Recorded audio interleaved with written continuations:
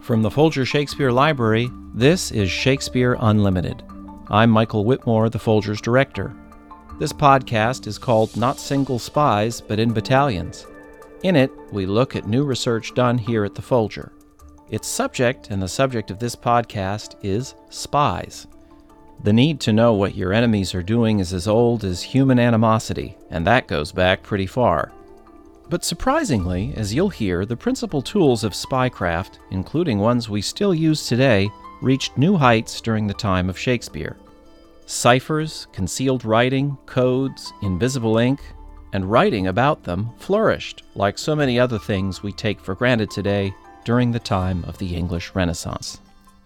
Here to talk about all this is Bill Sherman, a professor of Renaissance Studies at the University of York in York, England, and head of research at the Victoria and Albert Museum in London. Bill has also been an Andrew W. Mellon Fellow here at the Folger. He's interviewed by Rebecca Shear. So, Bill, this idea of ciphers, making one set of letters or symbols stand in for another set of letters, that idea goes way back, right? Isn't there something called the Caesar cipher that goes back to Julius Caesar? Absolutely. It goes way back to ancient Greek and Roman military strategy. It's even mentioned in the Bible. So it's known to ancient Greece and Rome, but it doesn't seem to be a systematic practice, things that people write about and write textbooks about or invent machines for until the Renaissance period. What would you say were some of the factors that led to the changes in how information was gathered and used then? Well, there are a couple of big factors. The first is just technology and the fact that you suddenly have so much more communication, partly thanks to the birth of printing, the invention of the printing press, and partly the kinds of systematic education that lead to a growth in literacy. And eventually, in the 16th and 17th centuries, the birth of a postal service, you start to get to the point where people both are able to communicate much more widely, but they also want to prevent other people from reading things that are only for certain eyes. So I think that's one of the most important things, is just the technological invention that allows so much more communication to happen. It requires the flip side, or the mirror, which is the secrecy or the control. Okay, the second thing is social or political factors, and there are a bunch of big changes that happen in this period. Maybe the most obvious one is the birth of a systematic diplomatic network. And so you've got the first period in the 15th century when many European countries have resident ambassadors and resident diplomats, and they, for obvious reasons, want to prevent the enemy from reading whatever it is they want to keep secret. The other one that, for social and political factors, is absolutely crucial is religion, and the war of religion that starts around the Protestant Reformation. So in the 1530s, in particular, when England has its break with Rome, you have a massive Cold War, really, between Protestants and Catholics, and that raises the stakes just enormously and creates a whole network of spies and informers and double agents and agents provocateurs and all of those things, but you also have systematic uses of ciphers for communication. Now, Bill, we mentioned in the introduction to this interview that you were a fellow at the Folger. So I guess you found out that the Folger has a lot of books on cryptology. Did that surprise you? Yeah, well, the Folger has a lot of books, period. Of course. We think of it, of course, as dominated by Shakespeare and indeed the collected works of Shakespeare known as the First Folio. And it is the great collection of rare books about Shakespeare and the First Folio. But really, Folger and his successors set about to gather a great library that would recover the world of Shakespeare. And almost any aspect of the world of Shakespeare was touched by communication and by secret communication.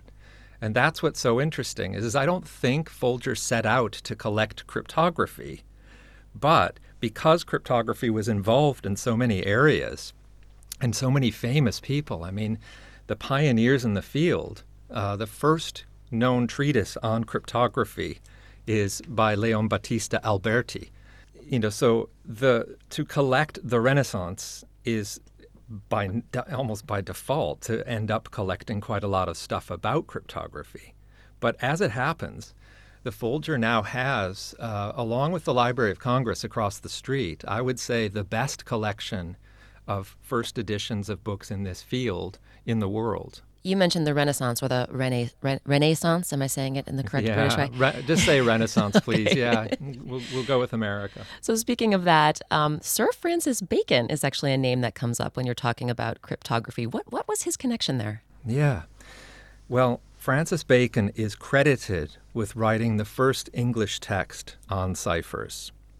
He's credited with many things, including the invention of scientific method, and really the importation and invention of the essay form in English. So a really, really important intellectual figure.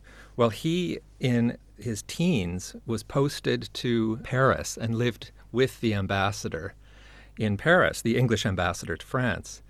And in that context, he came across the way ciphers were being used in diplomatic circles and came up with a really brilliant, systematic way of using just two letters, A and B, or two types of anything that could be represented by A and B, to make anything ciphered. And so, again, this was the idea of, this is his exact phrase, of making anything signify anything, that using A's and B's, or black and white, or apple and orange, or anything that can be converted into a clear system of two things can be made into an alphabetical message, or to cover an alphabetical message.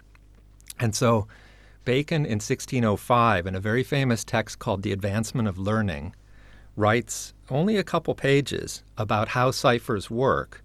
He expands it in a later edition in 1623, and that becomes the basis not only for most of what goes on to be developed in cryptography, but because it's a binary code, it actually is credited with being the beginning of the digital age that leads to computers. Wow.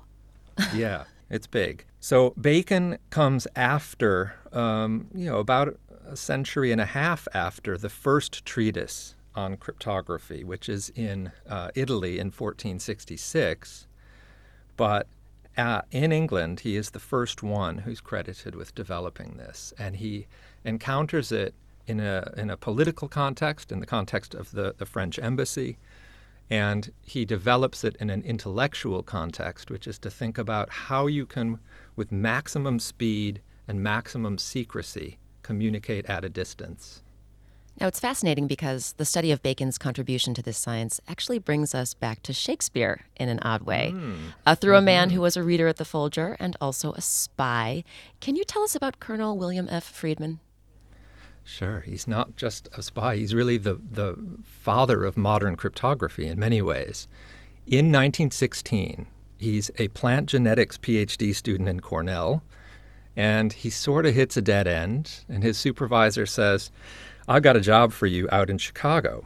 And he is hired for the next 4 years by a man named Colonel Fabian, and George Fabian, is a very wealthy Chicago area textile merchant who sets up a sort of a freelance think tank for experimental learning.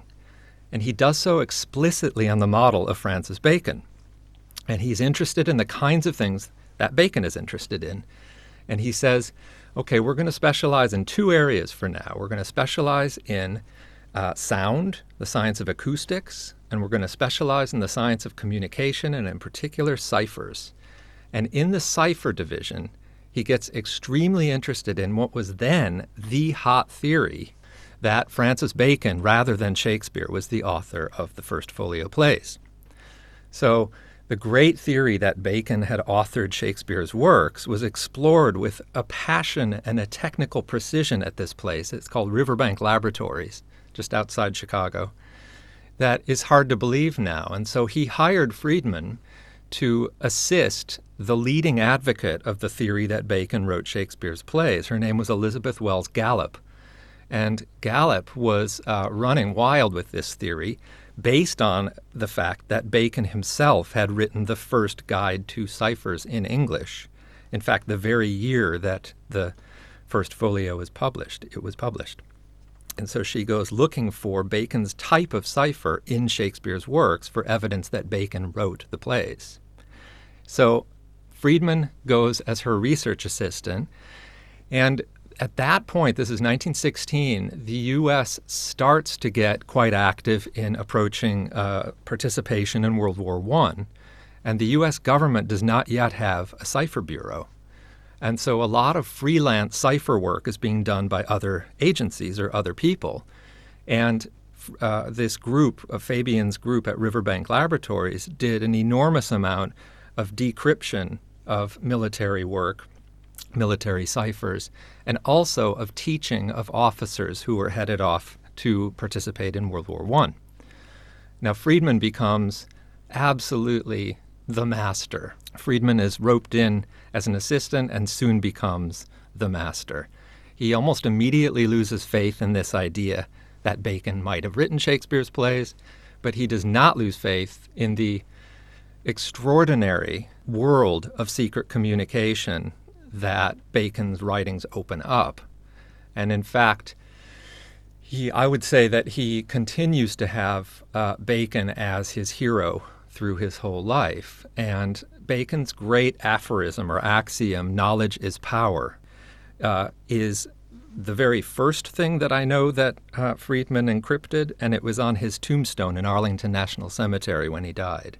So while Friedman is doing all of this teaching for officers headed over to participate in World War I, he's in effect creating the first systematic introduction to the subject in the form of both a curriculum, so he's teaching classes, and writings. He writes a whole series of writings now called the Riverbank Publications, which lay the foundations for the science more or less as it is still practiced today. They're considered to be the founding papers in the history of military cryptography. So he then goes into government service, moves to Washington, D.C., eventually works, of course, for the National Security Agency once that's created. But during World War II, he is head of the team that breaks the Japanese code.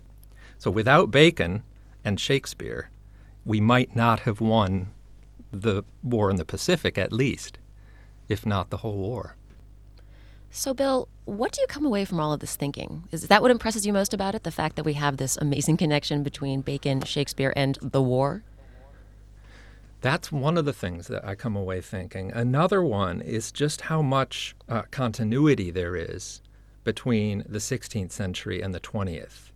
We think of someone like Friedman as a great innovator. He's someone who's bound up with, all kinds of things that we see as quintessentially modern.